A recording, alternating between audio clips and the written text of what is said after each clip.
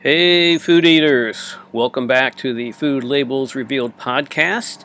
This is episode number 71. I am your host, Mel Weinstein, the self professed, self effacing prophet of processed foods. Today, I bring you a different kind of program. Different in the sense that I'll be winging it for the most part. Usually, when putting together a podcast, I select a topic, do some research, sometimes considerable research, then write up a script and perform the recording. And I spend lots of time editing the recording and then prepare the recording to upload to Podcast, the hosting website.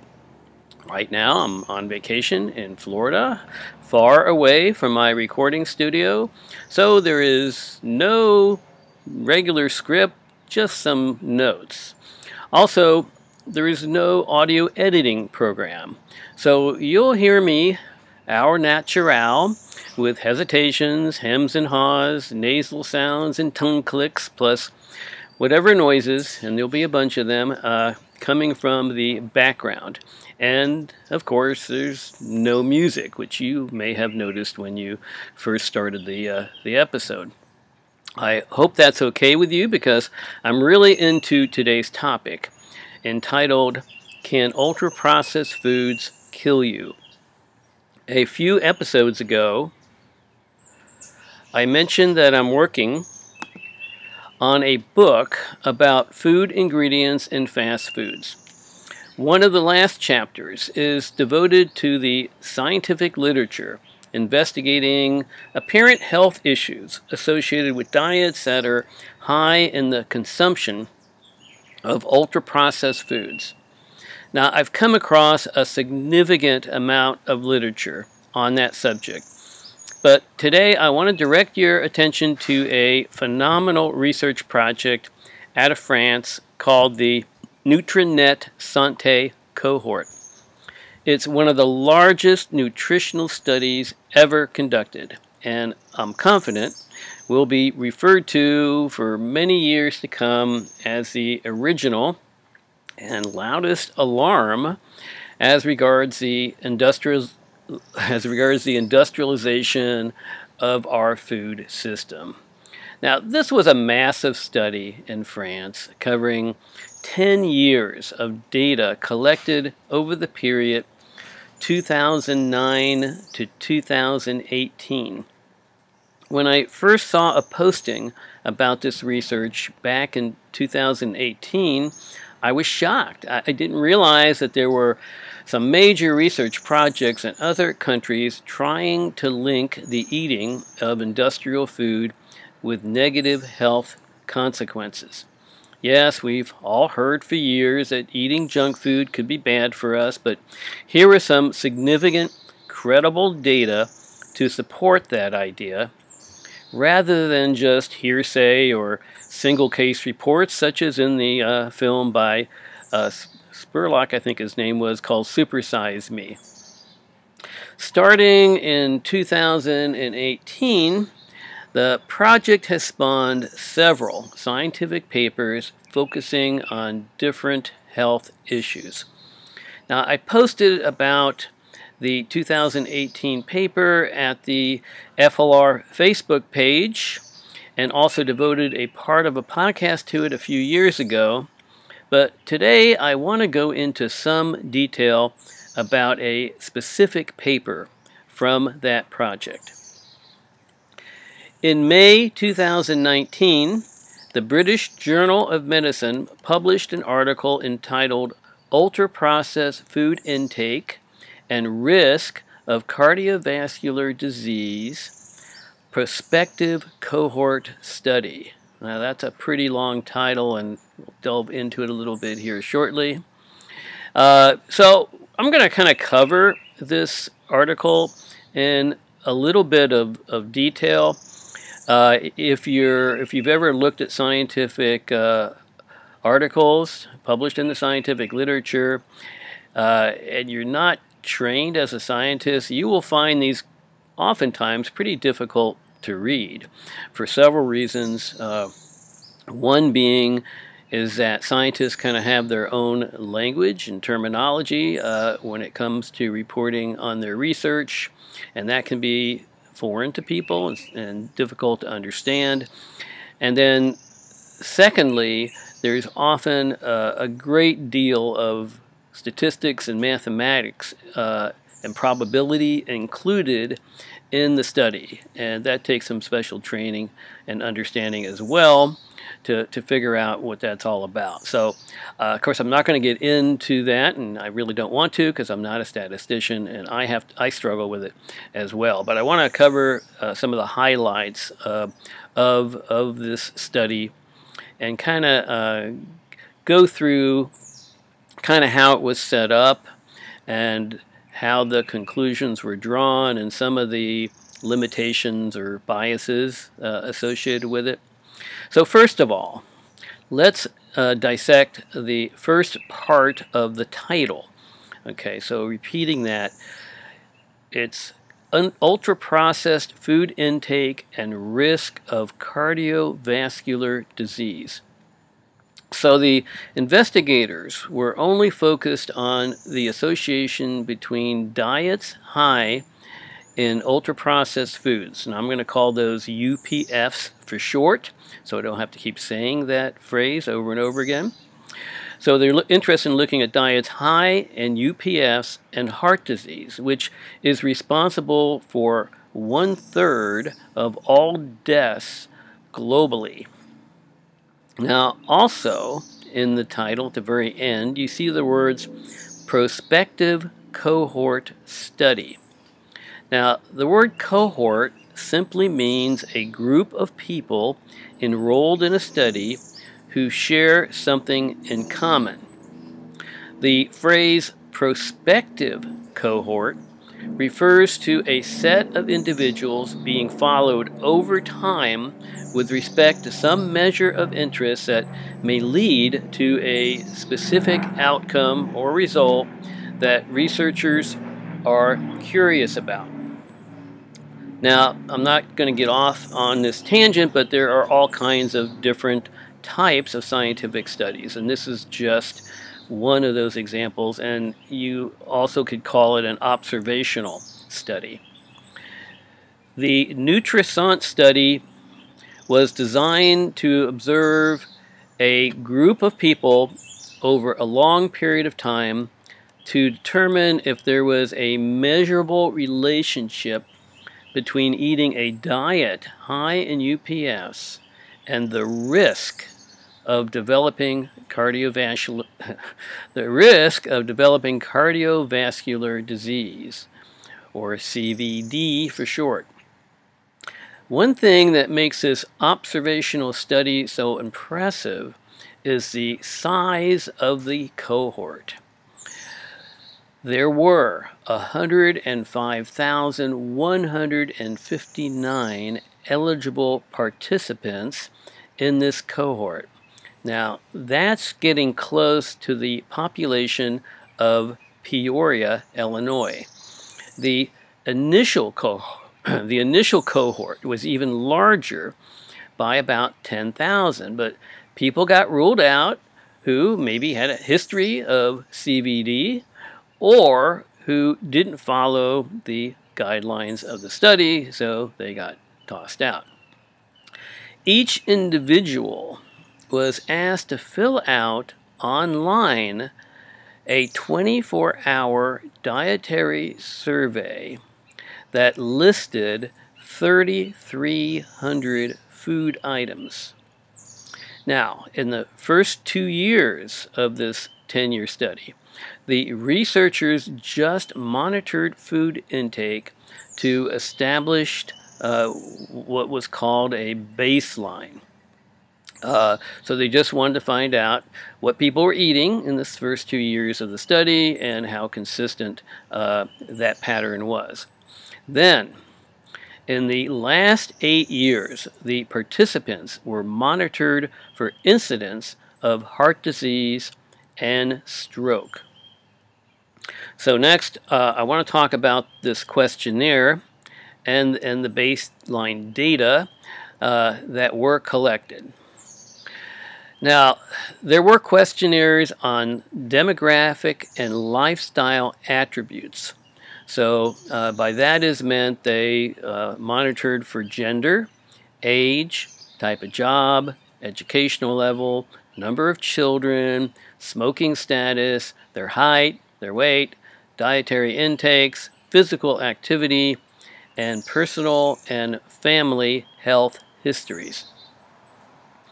Now, as far as filling out questionnaires, the participants had to complete a series of 3 non consecutive validated 24-hour dietary records at baseline and thereafter every 6 months and randomly assigned over a 2-week period that included 2 weekdays and 1 weekend day. That was to make sure they gathered data from throughout the week, not just on weekdays or on weekend days. Now, the first 2 years of data were average per individual, and that served as the baseline dietary intake for that person. Then the surveys were validated against interviews by trained dietitians and through taking of blood for certain markers in blood and also urine. Now, all the foods and beverages that these people ate, plus their portion sizes, were supposedly reported. People who underreported and or had low food intakes got excluded from the study. So in the study, the researchers just tried to include the people who ate kind of a normal caloric diet and who were properly reporting their food intakes. Now, here's an important part. Dietitians categorized foods and beverages into one of 4 food groups, which were based on the extent and purpose of industrial processing. Now, this system, which was developed by scientists in Brazil, is called the NOVA system. Now, NOVA, it's spelled capital N, capital O, capital V, capital A, is not an acronym, so it doesn't stand for anything. I think it has to do with, associated with an exploding star that gives off a lot of light, and so they're looking at a system that sheds light on the food intakes of people. Anyway, that's my guess. Now, the NOVA classification assigns a group to food products based on how much processing they have been through. So let's go over the 4 groups. Group number 1. It includes unprocessed or minimally processed foods. These are the natural edible parts of plants, animals, fungi, etc. So examples of this would be apples, beef, milk, and mushrooms. Or products that are minimally processed, that involve processes like grinding, fractionating, filtering, roasting, boiling, fermentation, pasteurization, refrigeration, freezing, etc., for the purpose to promote preservation, storage, improve taste, texture, etc. Okay, so that's group 1, unprocessed or minimally processed foods.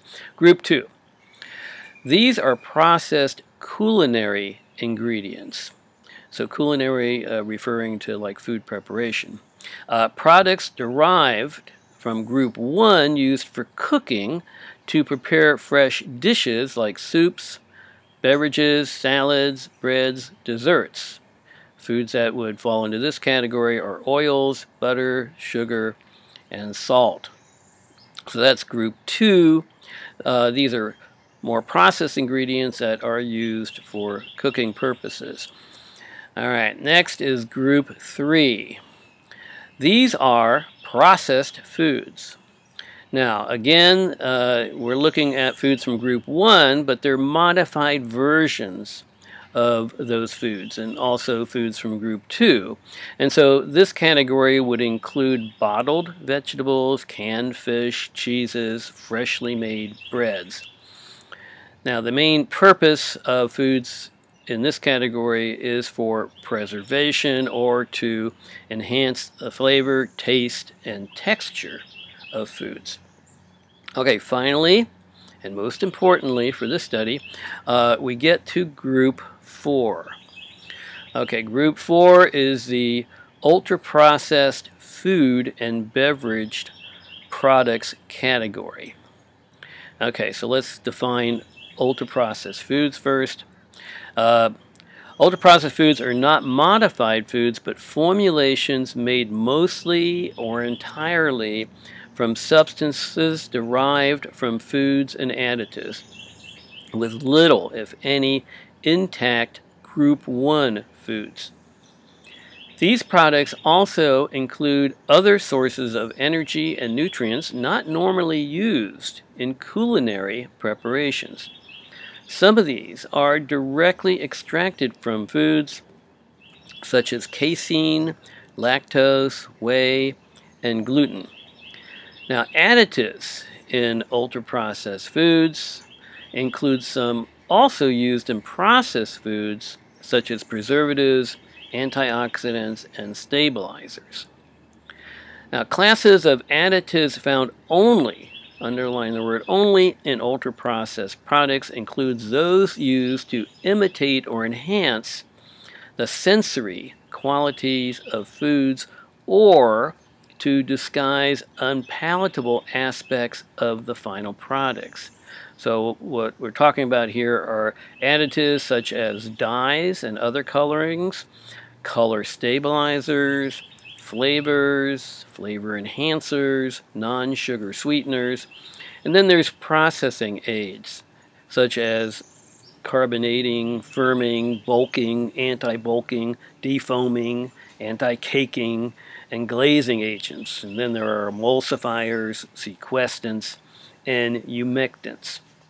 If you've listened to my podcast for a while, you probably recognize a lot of those terms because I mention them pretty much over and over again when I'm evaluating a ultra-processed food.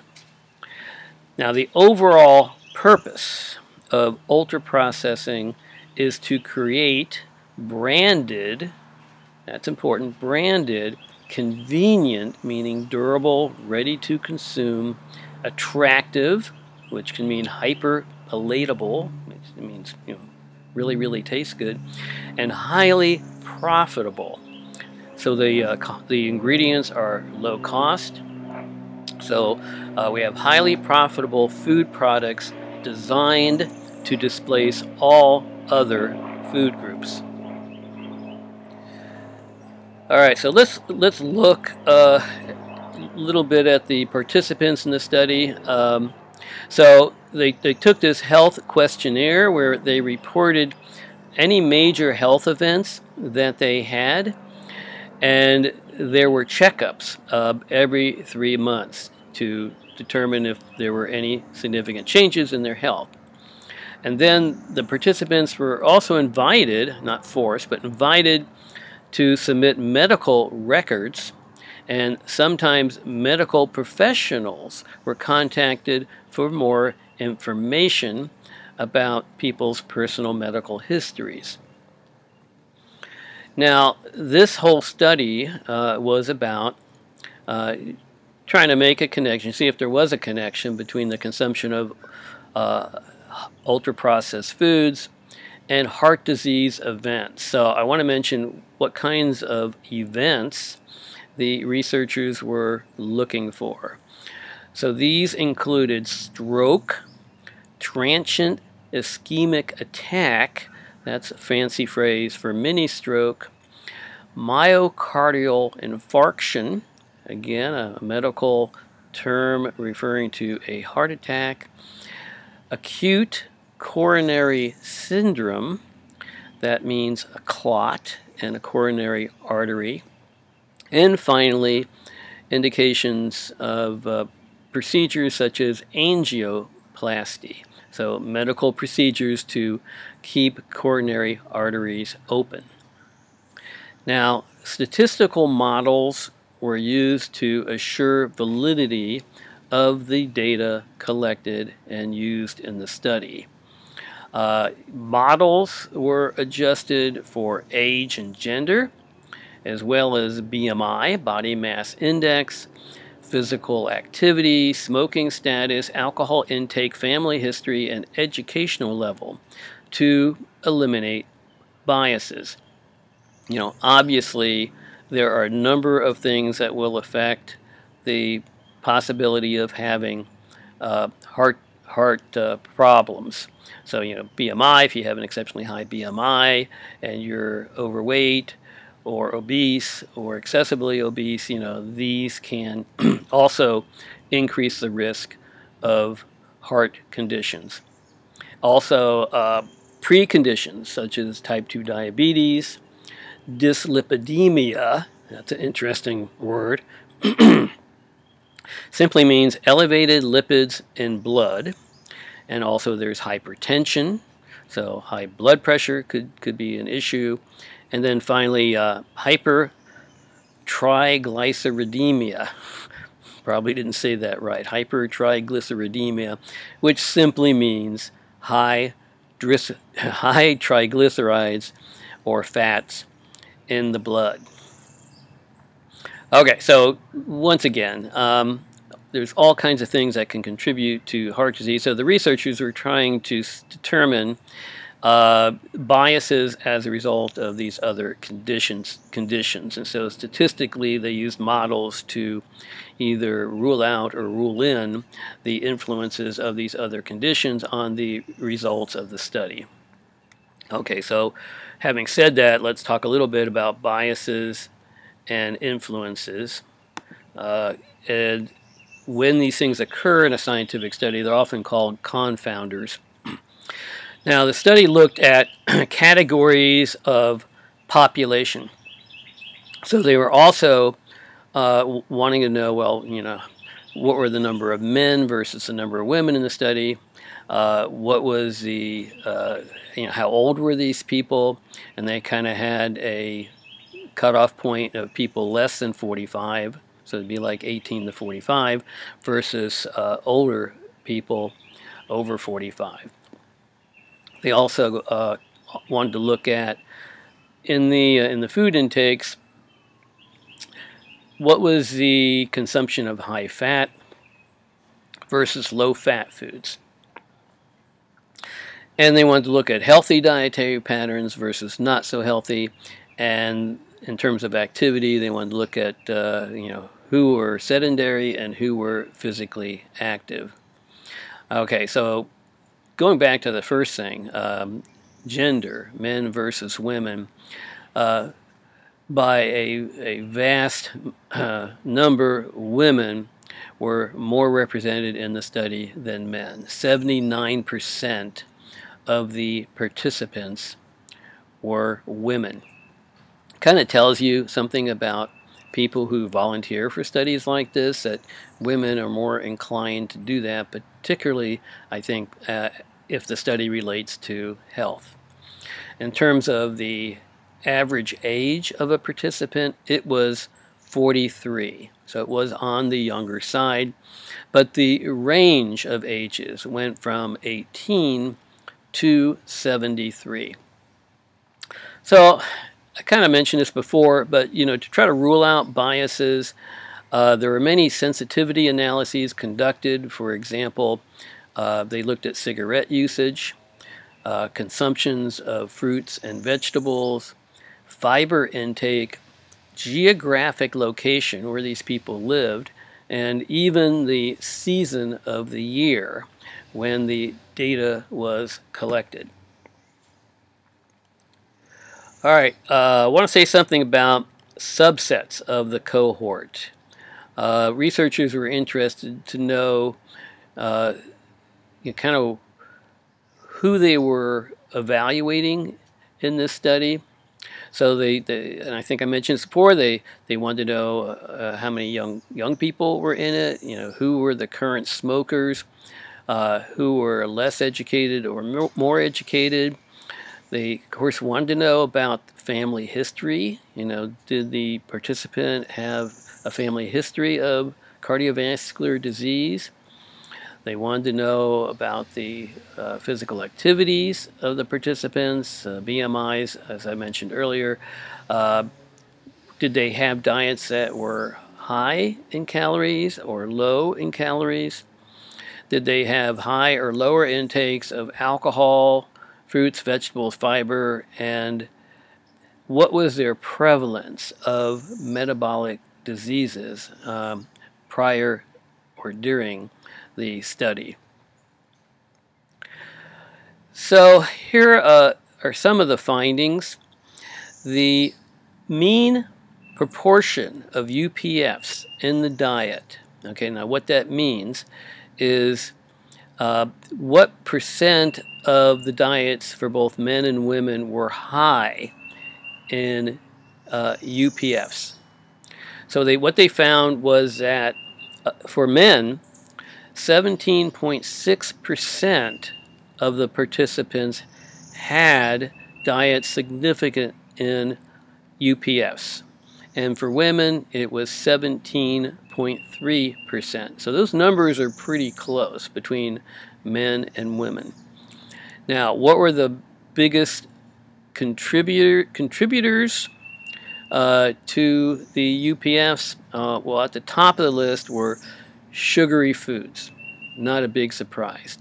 This was followed by highly processed fruits and vegetables, beverages, starchy foods, cereals, and processed meats and fish. Now, the association with the risk of overall cardiovascular disease was statistically significant in all stratums of the population that was investigated. So that included the gender, the age, lipid intakes, health dietary patterns, BMI, and physical activity level. So it really didn't matter so much what they found and what the differences were in these different categories. The risk of getting cardiovascular disease was pretty similar. Okay, so here's a key piece of information regarding the results of the study. So listen carefully here. So for every 10% increase in the percentage of ultra-processed foods in the diet, there was an associated 12%, 13%, and 11% statistically significant increase in the rates of overall cardiovascular, coronary heart, and cerebrovascular disease, respectively. Okay, so that was a mouthful. Okay, so let's kind of simplify things here. So let's say you're in the study as a participant, and you were found that if you had a 10% higher increase of ultra-processed foods compared to the average, then your risk of getting cardiovascular disease was 12% higher. Or your risk of getting cerebrovascular disease, that is strokes and mini strokes, was 11% higher than the average. So, let's bump that up. Let's say that your intake of ultra-processed foods was 30% higher than the average. So now you multiply the risk by 3 times 10. And so you would have a 36% higher risk of getting cardiovascular disease and a 33% risk of getting cerebrovascular disease. So those were pretty significant findings. On the flip side, the study found a statistically significant lower risk of cardiovascular disease among those participants who ate the greatest amount of unprocessed minimally processed foods. So that was from group 1 of the NOVA categories. All right, so let's talk something about what's causing these risks, and it gets a little dicey here because with an observational study, it gets really hard to figure out what exactly is causing the problems. Okay, but some things we can talk about here. So participants with low nutritional qualities, which means high sodium, high calories, high fat, high sugar, and low intakes of fiber, would be particularly at risk. Then we have sugar sweetened drinks. They may lower the trigger for satiety. Okay, so satiety just simply means feeling full, knowing when to quit eating. So if people were consuming large amounts of sugar sweetened drinks, they may not realize that they're no longer hungry and they may continue to eat, which would result in increased calorie intake, which of course could cause weight gain and potentially becoming obese. Also, at the same time, if you're eating a lot of junky foods, then you're probably also not eating very many fruits and vegetables, which are protective. So another way of looking at this, if you have a diet with a lot of UPFs in it, you may be creating deficits in the body where these bad foods that you're eating displace the nutrients from good foods from category number 1, and therefore you're depriving your body of important nutrients, which can lead then to consequences of bad health, such as cardiovascular disease.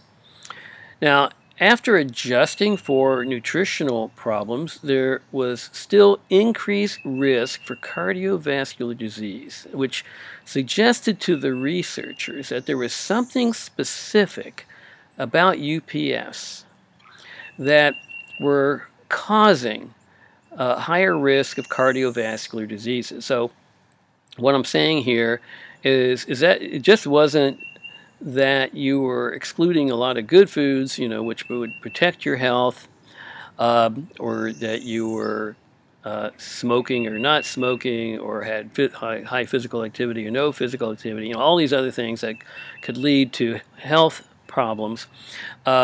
They thought that there's something specifically in ultra-processed foods, either the particular ingredients or the combination of ingredients that would trigger cardiovascular disease events.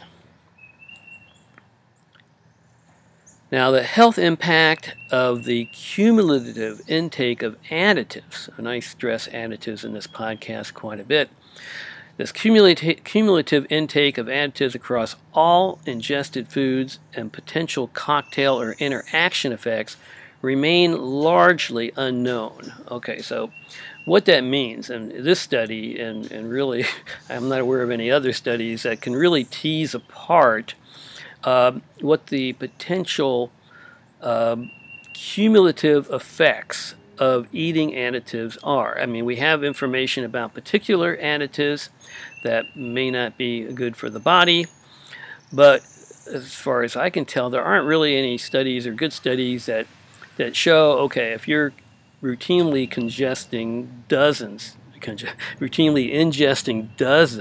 of additives in your diet, whether these have combination effects. Instead of one additive having a bad effect, it now becomes an increased effect by all the other additives that are present.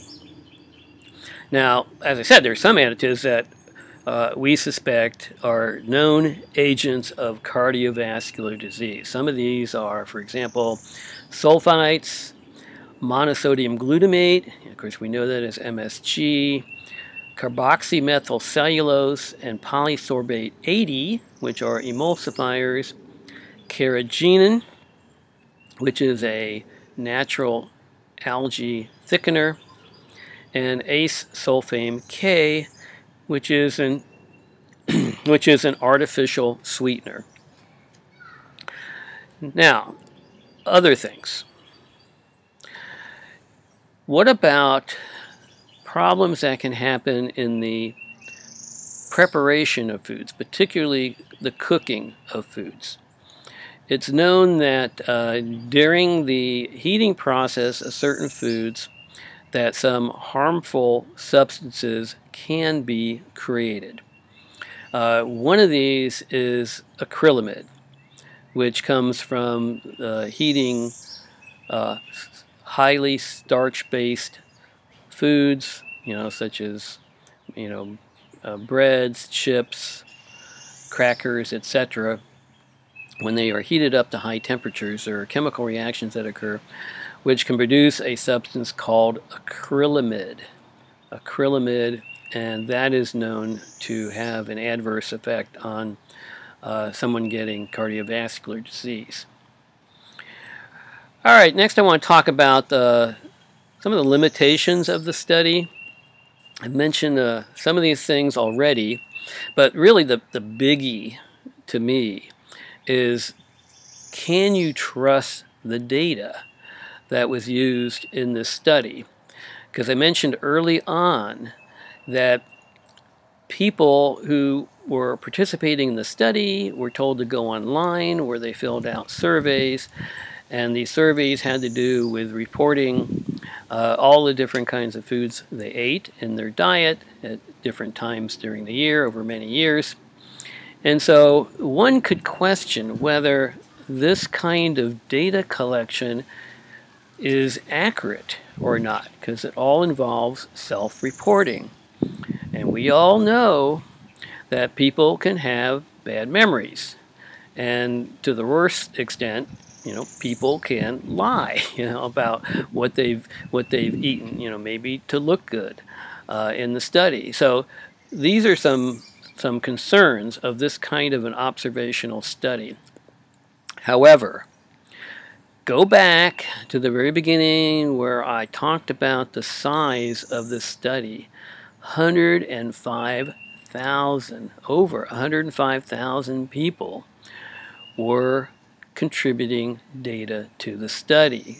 This helps to neutralize, by having a high population in the cohort, it helps to neutralize against potential reporting issues.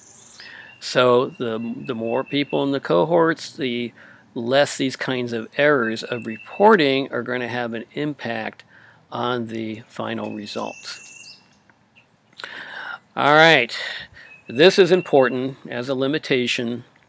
All this study can do, and any study like this can do, is establish an association between the factors that are being studied and the consequences. So in this case, all the study can say is that there looks to be a strong association supported by statistical models between high intakes of ultra-processed foods and someone having a cardiovascular event down the road. So the study is not going to explain why ultra-processed foods are giving this result.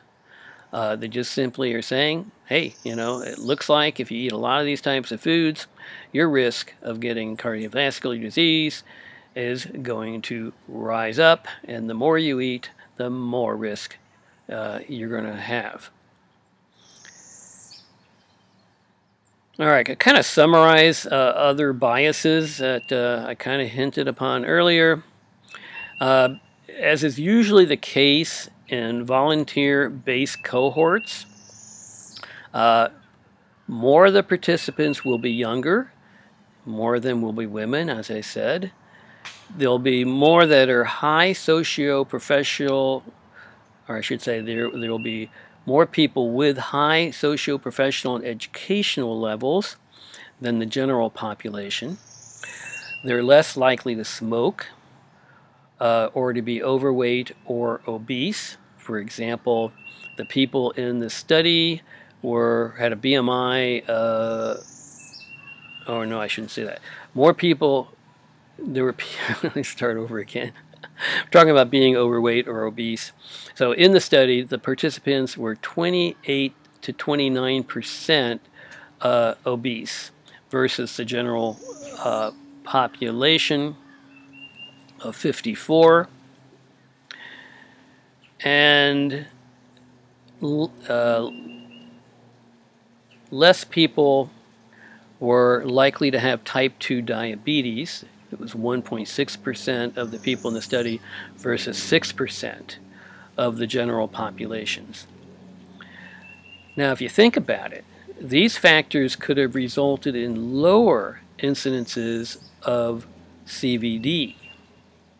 So if more people were young, didn't smoke, weren't overweight, didn't have type 2 diabetes in this study, and they came up with these figures of 11, 12, what was it, 13, 12, and 11% risks of cardiovascular and stroke possibilities, in reality, if the researchers were able to look at the general population, who contained more people who smoked or were overweight or had diabetes, then these risks would have been even higher.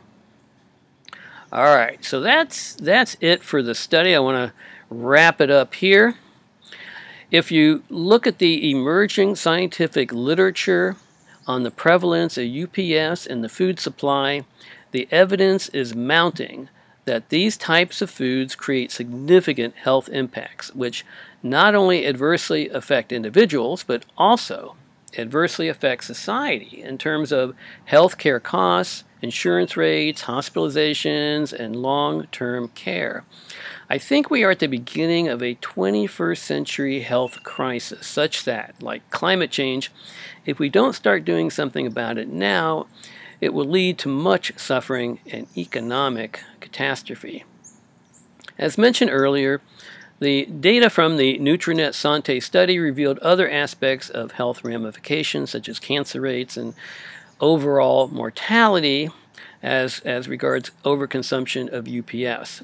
If you're interested in learning more, just Google Nutrinet Santé to find articles from this study. Well, food eaters, that's it for today's episode. I hope you got something out of it. Please continue to listen to the show and share it with friends, relatives, associates, and strangers. All the episodes can be found at the Food Labels Revealed hosting website at podbean.com. You can also find some FLR-related news at my Facebook page, Food Labels Revealed Podcast. Until next month, remember this: eat foods mainly from natural plants, not from manufacturing plants.